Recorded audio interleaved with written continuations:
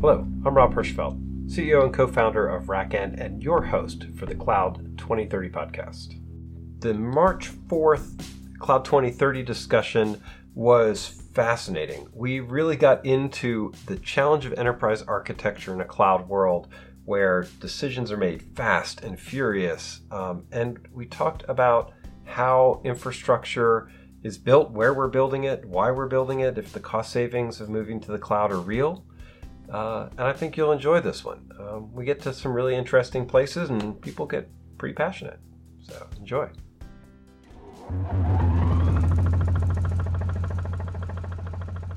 So I have a question. This kind of comes from last week. So there's all the discussion about the growth of public cloud services. But just as a sanity check, I looked at the Equinix stock, and it's currently like 14% below its minimum, and as high as like $942 a share. And the growth rate's like at a 45% angle over the next 12 months. So it's a CNN money forecast. So there seems to be this difference between, if the public cloud is growing so quickly, why are the data center stock looking so good? Or the data center growth?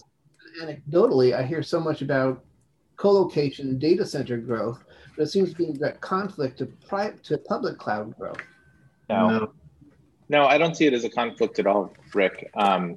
So a couple of things, and this came up in a group actually here in Southern California. There were some folks that were talking about. By the way, how far does this recording get published? It goes to my podcast, but we can mute and stop. I'm happy to do that if you want. You want me to pause it? Can you? Yeah. Comments that I had made last week related to this, but I was kind of dancing around it because I didn't want to divulge too many details to protect the innocent. I mean, and we're on the front tip of this, right? We are seeing customers who are cloud savvy, who are looking for repatriation or looking for a more heterogeneous mix. So, right, there's two stories. One is the story of saying, hey, we're giving up on the cloud thing. And there's another story of, I want my infrastructure to mix to be more heterogeneous. There are places where I want control and I have a stable enough base load that I can put it in co-location. Yeah, I would be amazed to see enterprise data centers like on campus, raised floor inside of that strikes me as silly. The real estate, like mixing your real estate so that you have your own data center space inside of a regular retail campus. With everybody. The only reason I could see doing it is for a test lab. I can't see it for a real computational system because Equinix's cross interconnect story in any of these providers, their interconnect story with cloud infrastructure is a real value proposition. Then, just to follow up on Rick's note, observation about the respective growth in both cases. They are not one stealing from the other. They're both in growth mode. And really interesting figure to pull together would be to understand what is happening in the cloud MSP market. Because you're sitting with folks that are pulling, are quote repatriating, but they may be repatriating not back to their own data center, but rather to a managed data center or managed service that's supporting them with hybrid, taking away a lot of their operational, kind of overhead and maintenance, which was one of the reasons why they were encouraged to move to cloud in the first place. Right. Now they found an appropriate middle ground. And yes, to the point that they get, truly involved with hybrid situations that are specific to their applications, where they've got specialized kinds of data replication. They have to manage that, have to figure out where. Business continuity, and quite frankly, geographic distribution and jurisdictional distribution. I think all of those fit into the kinds of encouragement.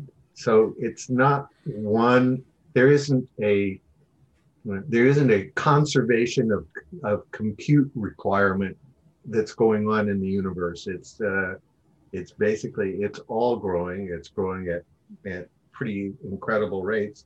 And people are finding the appropriate mix of cloud only, hybrid, and kind of off cloud, where off cloud could be a variety of solutions.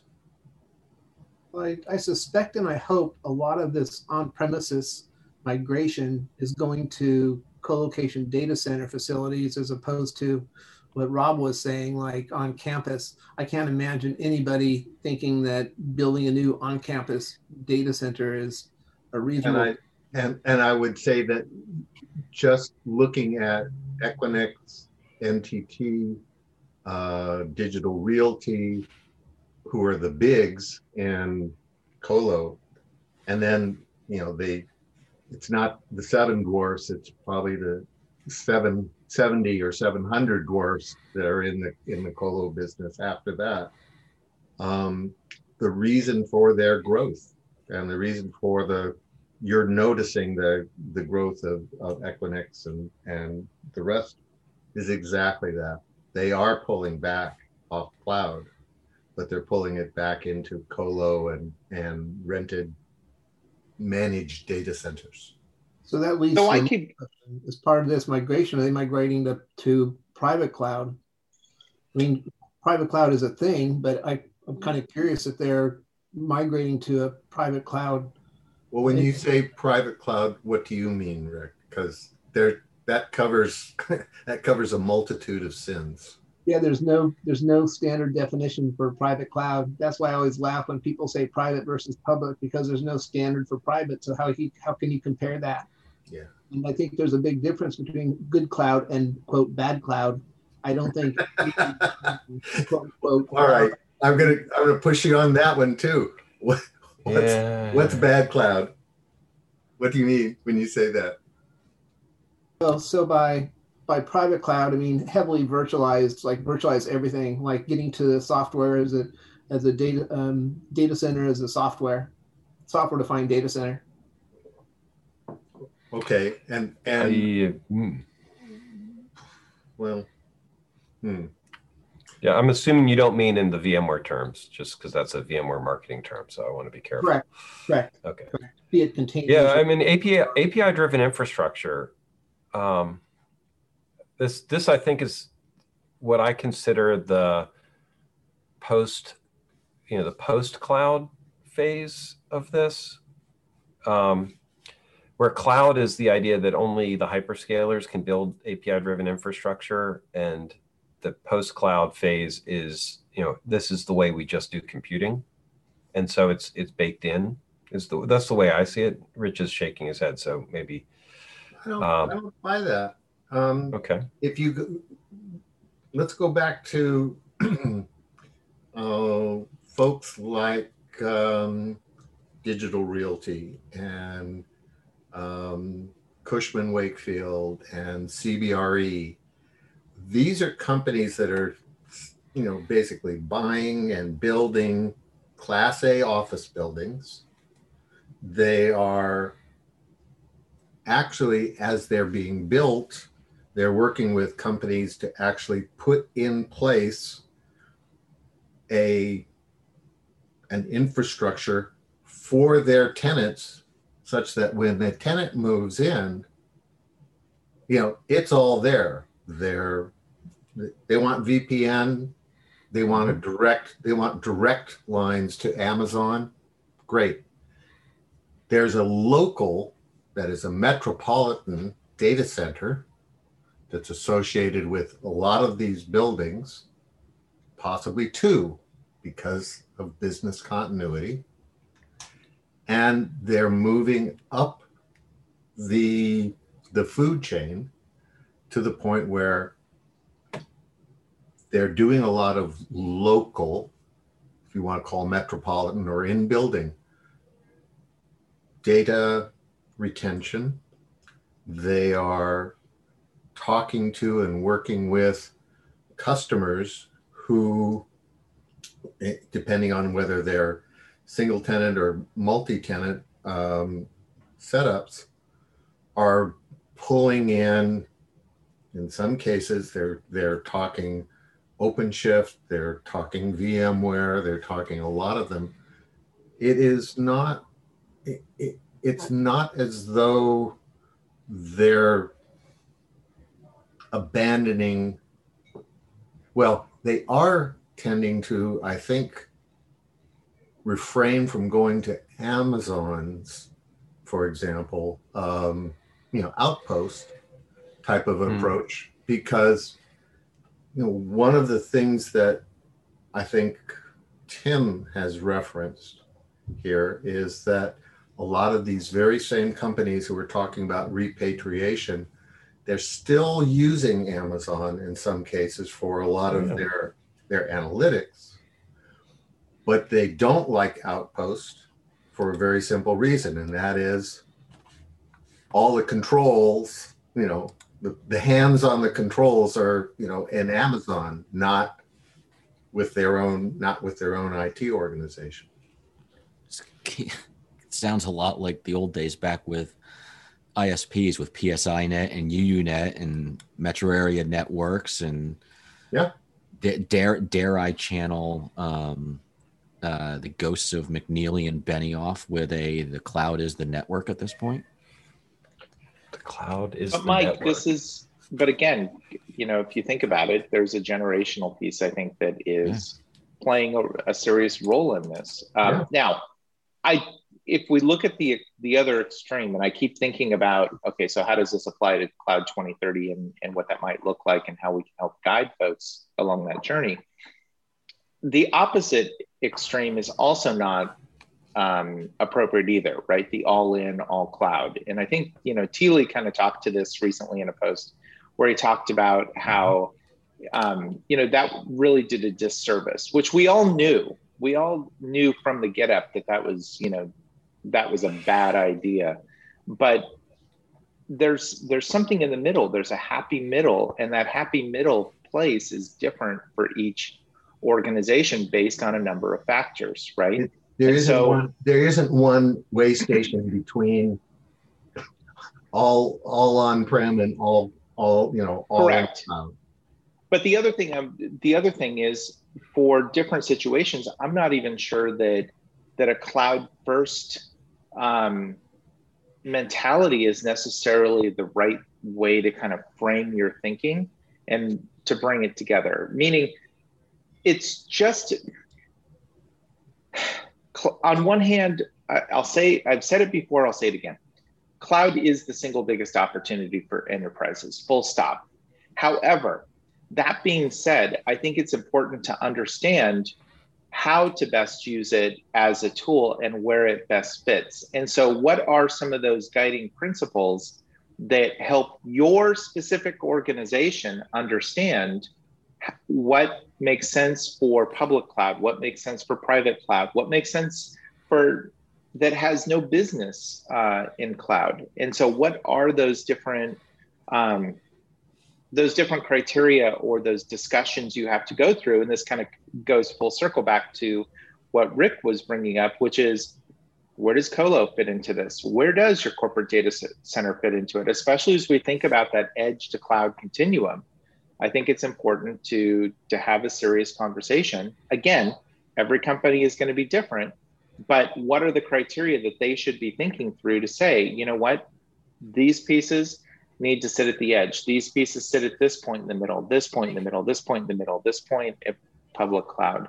How do you go through that process? And I think that would be a healthy exercise in guidance for organizations. But that's just my 2 pennies.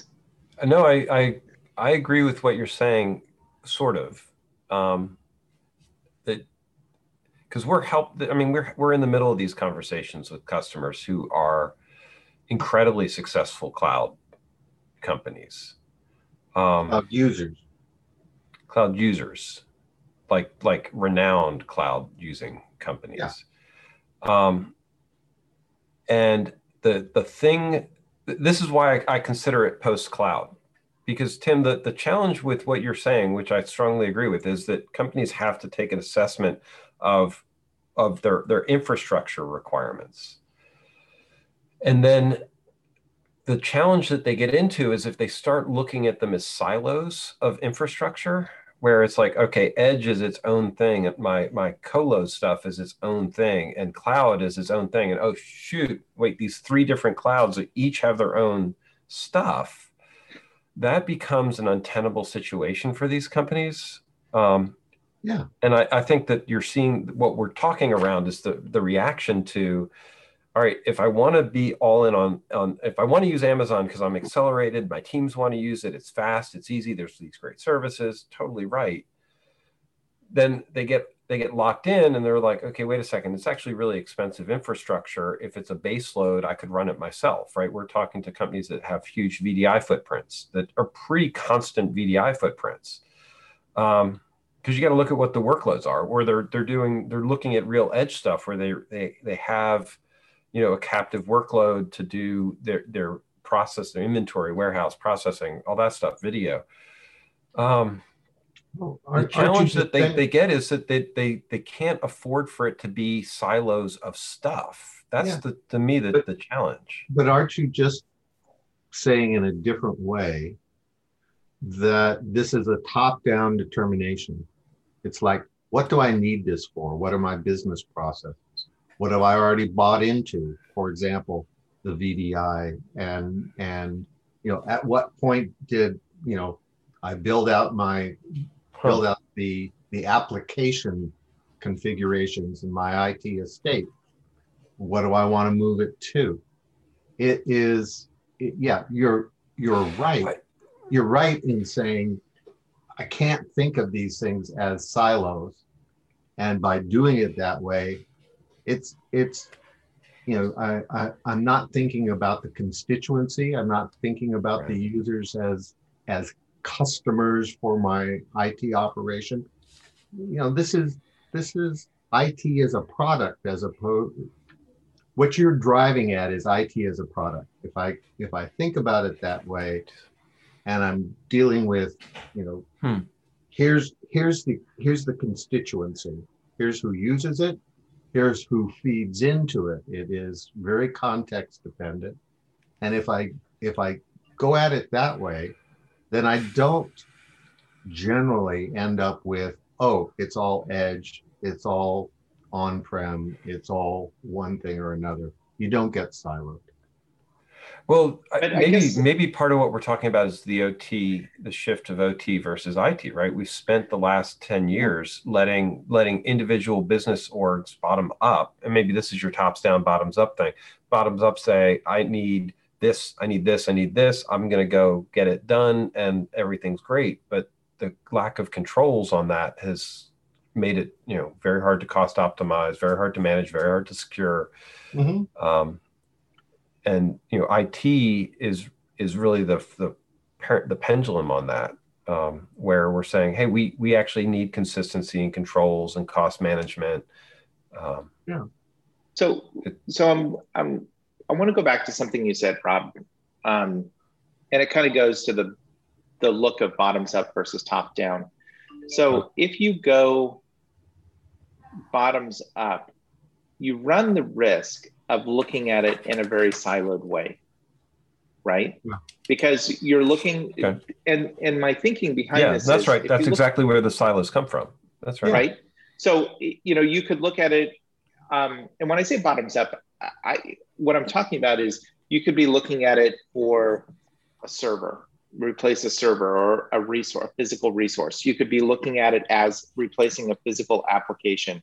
But if you're looking at it from an infrastructure perspective going up, you run into this concern around silos.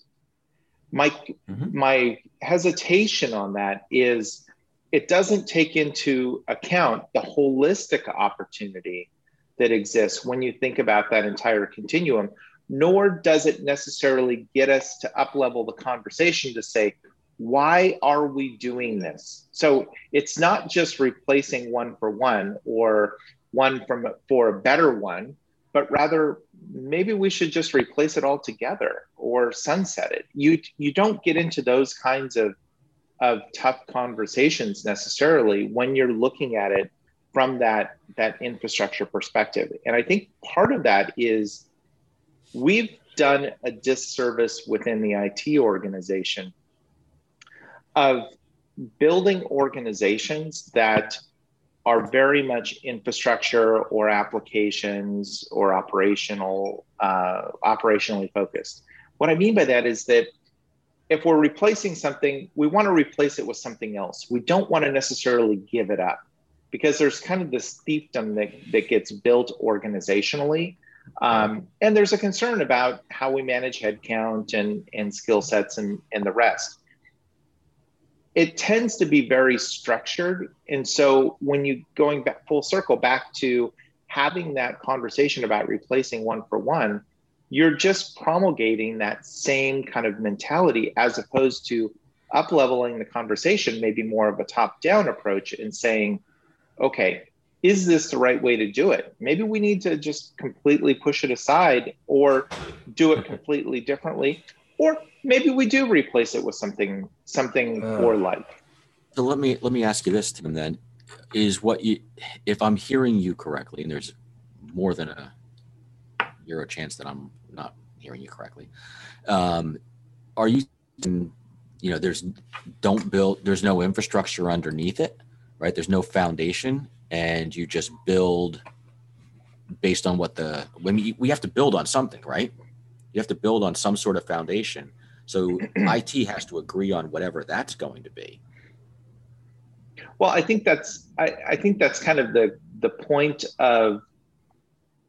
So back up. It's a great question, but back up for a second. If you're just looking at replacing a core fundamental piece of infrastructure, I think the piece that you're missing is you're looking at it in a context that is specific to whatever bounds your focal point is. So if it's that server, if it's that particular data center, if it's that particular infrastructure stack, that is the constraint. And so you're looking to replace that one aspect without necessarily considering the other tangible aspects that it touches out to. And that's the piece that I worry about is it gets too far into the weeds that we kind of miss. I should really not get too close to the camera. We're all going to lean in. But it gets too close to the problem. And I think that we could really have some healthy discussion if we just pulled back a little bit and said, okay, can we look at the big picture and how this fits into the big picture? It kind of goes back to this concept of, how we got here and the things that got us here are not going to get us there. And part of that is not just technology, part of it's thinking and organization. Well, between go ahead, Rich. Between thinking and organization and IT architecture, there's an approach that says, I think to Mike's question or Mike's kind of statement that it sounds as though you're being kind of dismissive about a foundation or building on foundations.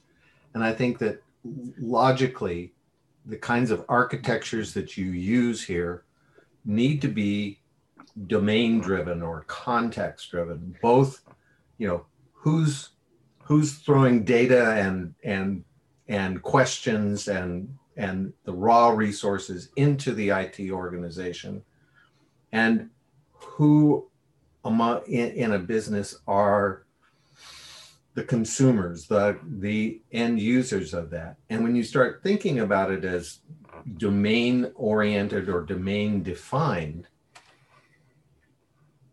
almost immediately a particular architectural design pattern or foundational design pattern kind of recommends itself. It might be cloud, it might be an MSP, it might be something else. There are middle grounds. There are places where you can kind of start with, it's what enterprise architecture philosophies are supposed to do and generally never do, besides, drawing pretty pictures. But they. Wow. You're triggering me, but finish your thought, because I want to add something. I guess my point here is logical architectures, infrastructures do get illuminated by starting at the domains of responsibility, the contexts in which, this stuff is being built and being built, being driven, the inputs to it, and then being consumed. So let me just add one thing, Rob, before just to clarify, and then go on. Back to what Mike was saying, and even what Rich had added in, I'm not suggesting that you don't determine the foundation. Of course, everything's built on a foundation. I'm not questioning that. What I'm questioning is how you determine the right foundation. And do you look at it myopically to say foundation for application X versus Y versus Z? Or do you look at the broader context and say, okay, X and Y use this, Z and A use this? So I'm just saying, if you were talking about building a house or a building, Tim, wouldn't you say, all right, how permanent does this need to be? What do I have to plan? What's the time horizon over which I need to amortize what my investment, deal with changes in it? You'd be sitting there going, I better not use wood on this because as the basic framing structure, because I may have to put more than 3 stories on it. I may need to not lay in a cement slab because there are things that might require me to get into and actually build a sub-basement. There are approaches that you would take based on your initial set of requirements and the time horizon for which you're building, wouldn't you say? Housing's a great way to look at it, right? Am I building? Does my business need a house? Does my business need an apartment building? But here's the dilemma, and give people tents. But here's the dilemma, and we see this, right? We are in the front lines here with what RackN's doing with helping customers and trying to get into the mix with this. Mm-hmm. Because we're dealing with companies that have enterprise and colo data centers, have cloud stuff, right? Mike, the problem is that the idea of an enterprise architect coming in and laying the foundations before any of this stuff is built it's fantasy at this point. The technologies that are getting spun up here are getting spun up as tents, right? People are, this is what we see. People are like, all right, I need to solve a problem. I'm going to go camping in the wilderness. I'm going to put up a tent. It looks good. I build a frontier village. And all of a sudden you've got your highway, trucked through that frontier village because it was providing value, and you don't get to pull that back in, right? When we talk to customers, when you say you don't get to pull it back in, what's that mean? You don't get to pull it back into your enterprise architecture, right? The thing that we see as the biggest challenge in any of these organizations is that you have to meet them where they are, right? They don't get to say, you know what, I really want to start using Dell servers, but I've been a Cisco shop. Just switch over to use the Dell servers. You got to get the Cisco. So right. The whole thing is part of the deal. Yeah. I'm going to respectfully disagree with you, Rob, because and the reason I say that is because if I were CEO of RackN, I totally would be with you. Go to where the customer is. Yeah. But I'm not. so I'm looking at the bigger picture to say there are some sacred cows that we have to take out back and shoot. And maybe one of those, and I'll be really provocative here, maybe one of those is this concept of enterprise architecture. And in the context of how it's done today.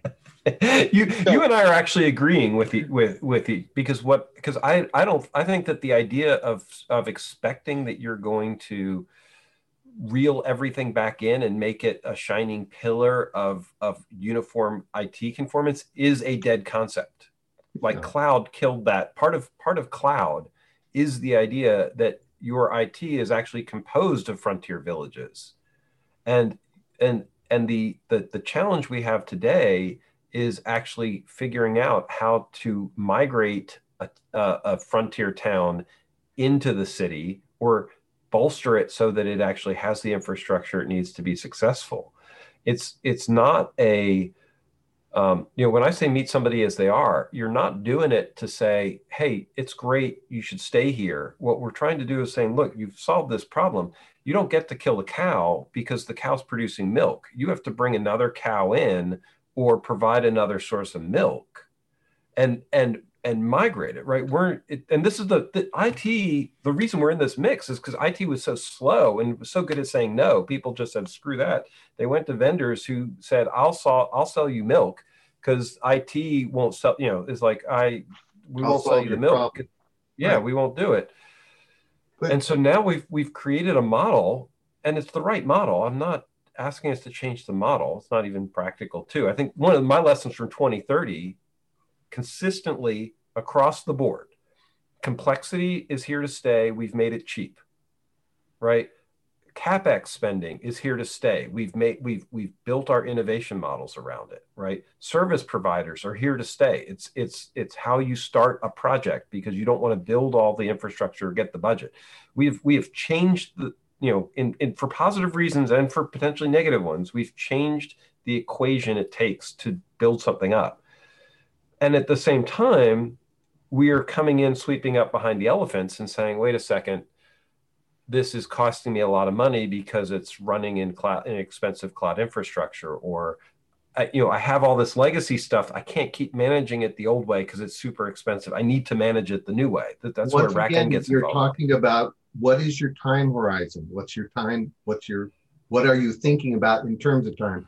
And time horizons don't always go forward. You also have to look at what you've just been through and what you've invested. Let me hurt your ears once before I shut up, and that is going back to the building analogy.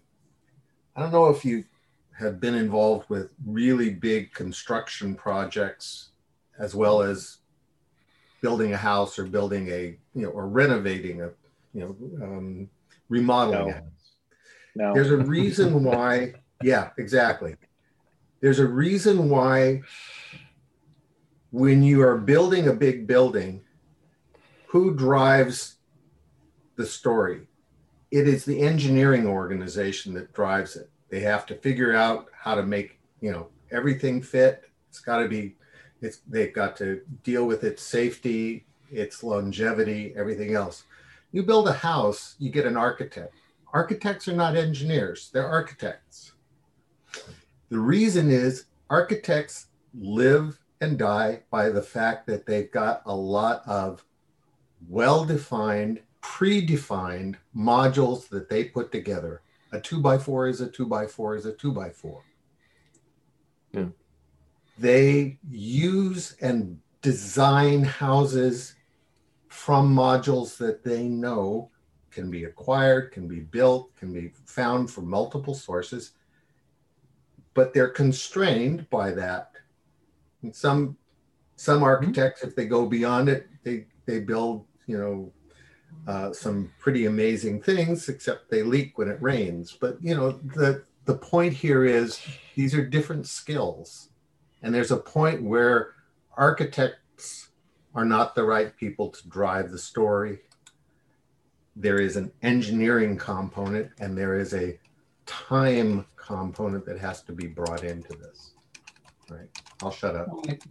Like the architecture, if you go to any co-location, this is based on years of experience, and you look at all the cages, and just on my own personal estimate, I'd say 10% of the cages look like they were architected and designed.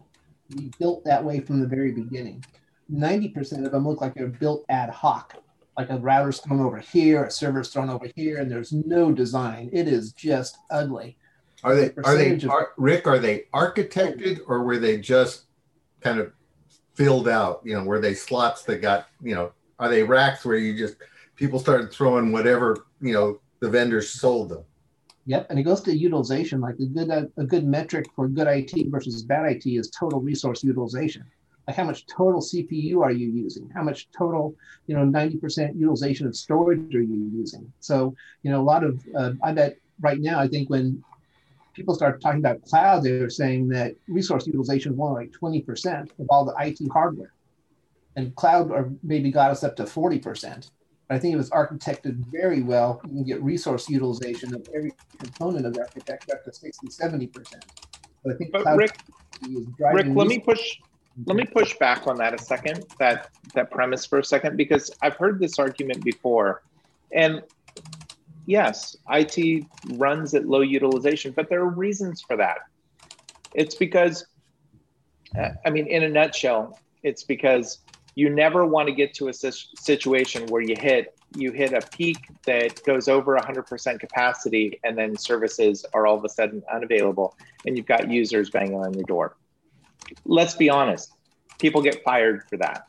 So what you do is you run at a lower utilization, assume what your peak is, put some extra buffer in there. And that's why you see, and historically why you've seen internal IT orgs that are not scalable that run at low utilization. It's because of that supply and demand and understanding the politics that go alongside it. But set that aside for a minute.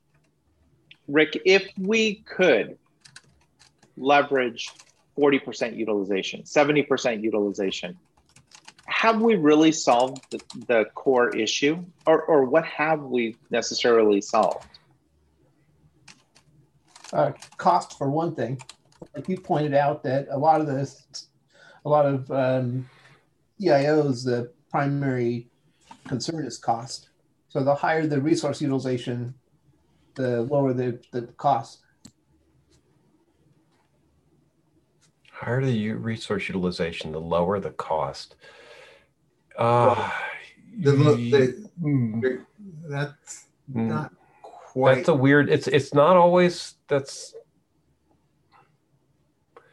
It seems like a simple truism, but I think that the costs are not just the consumption of the resource. No, a lot of it is the control and management and risk and governance. It's just one component, but I've seen it's like it's just one metric. That's one metric I've seen that's been done pretty poorly. Yeah, I think what you're trying to say is that if you have a higher utilization rate, then the cost per unit of consumption is lower. Right. Which is true, right? So right. If you spend $100,000 and you're consuming it at 20%, well, that $100,000 has to be amortized across the 20% of consumption. If you're consuming it at 40%, well, guess what? Your cost per unit of consumption just dropped in half. So I think that's what you're trying to say, right? Yes. I think there's a direct correlation between resource utilization and good architecture. Well, let's put it this way. If you want to talk about infrastructure that is probably consistently best utilized, in other words, they're pulling as much out of it on a consistent basis as they're likely to get, I would point to GCP. Their underlying infrastructure, which is very purpose-built for themselves, runs generally in the 70 to 80% utilization. As a cloud infrastructure, that's damn good. Yeah. But what you're talking about, Rick, when you talk about utilization and costs, I think you're kind of throwing in two metrics that are very closely related to one another. They're not a dual. So utilization is usually how much of this infrastructure for which I've paid good money, which I'm continuing to pay good money, recurring costs to keep running, am I using, and am I getting economies of scale out of it? If you told me that's your measure, okay, I'm a little bit easier with what you just said. Well, maybe a better metric or a better description is cost efficiency. Fine, that's a yeah. But this is the challenge I have with that. That is a statement is that if you use utilization as your measure for any of the IT functions, which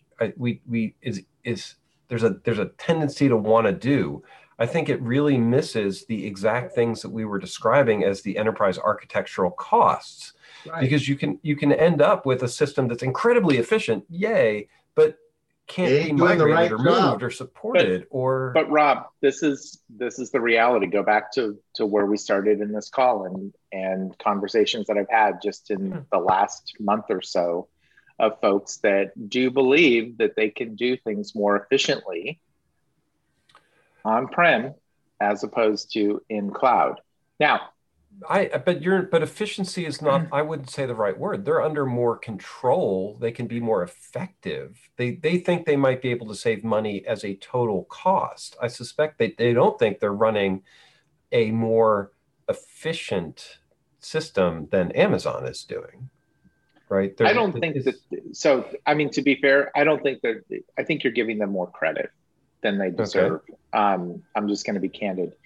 That's because fine. I don't think there's enough consideration. The folks that I've had deeper conversations with that hit over the years that are moving workloads from public cloud back to on-prem because of cost, it's because of a knee-jerk reaction to the bill and seeing that cost of that feels more expensive than what they could do internally. What they're not doing is breaking it down to understand that A, they're probably consuming more resources than they had on-prem. B, they're not using those resources efficiently. Right. C, they're not re-architecting the application to effectively use those services. And then D, they're not thinking about the value they're getting from it. They're looking at it very myopically of, a server cost me $5,000, cloud cost me $10,000. And so it's double the expense. I'm making up those numbers, but it's double the expense. And so I can do it cheaper on-prem. What they don't then think about is are all of those numbers are you all in on the numbers, meaning you've got a true apples to apples comparison? Typically not, I will say from experience. But then the second piece is they're absolutely not thinking about value in here. So if I'm spending $1 million a month on cloud, and that's gaining me $5 million in top line revenue, why in the hell aren't we talking about growing that spend from 1 million to 100 million and getting 500 million in revenue, assuming it plays out from an operational standpoint that the bottom line shows, similar growth accordingly. That kind of I'm oversimplifying it, but that kind of value conversation isn't happening. Right. On the whole. You and I are actually, I feel like saying very similar things. The point here is that it's not about whether you're using your servers efficiently. It's whether or not you are able to adapt your organization to use your technology spend effectively, right? And there's a point at which you can come back and say, every dollar I put into IT translates into this much more revenue. That's awesome. And at the same time, you want to say, can I put those dollars in and get more dollars out from a revenue side? So you want to spend the investment efficiently, right?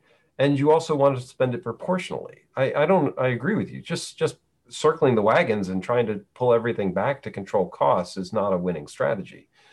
And from what we see, right, it's companies that want cloud-like behaviors, right? Resourceful IT, better platforms, more control, and they are able, right? We're talking to people not because they're trying to retreat, but because they've been successful in doing that work.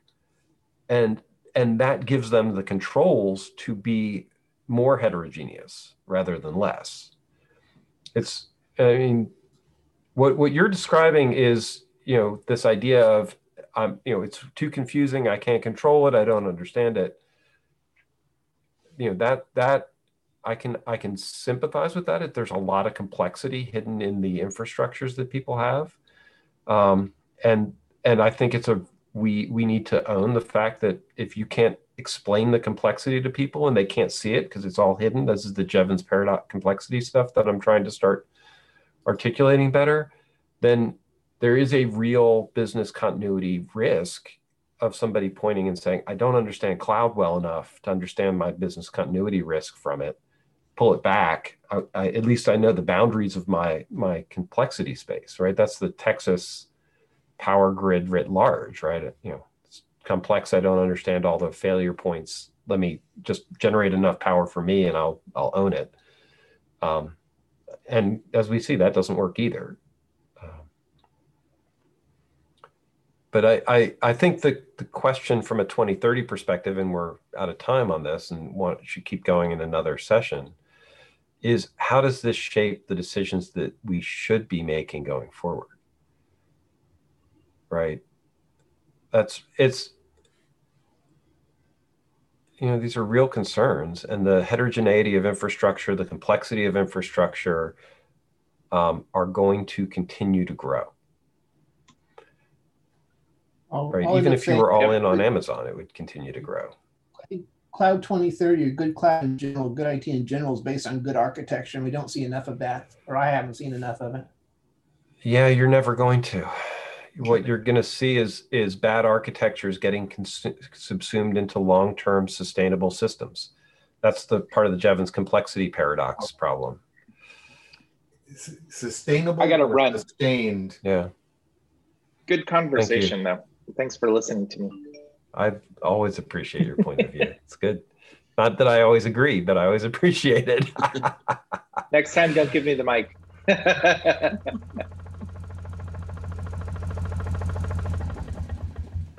Wow. Thank you for listening to this episode.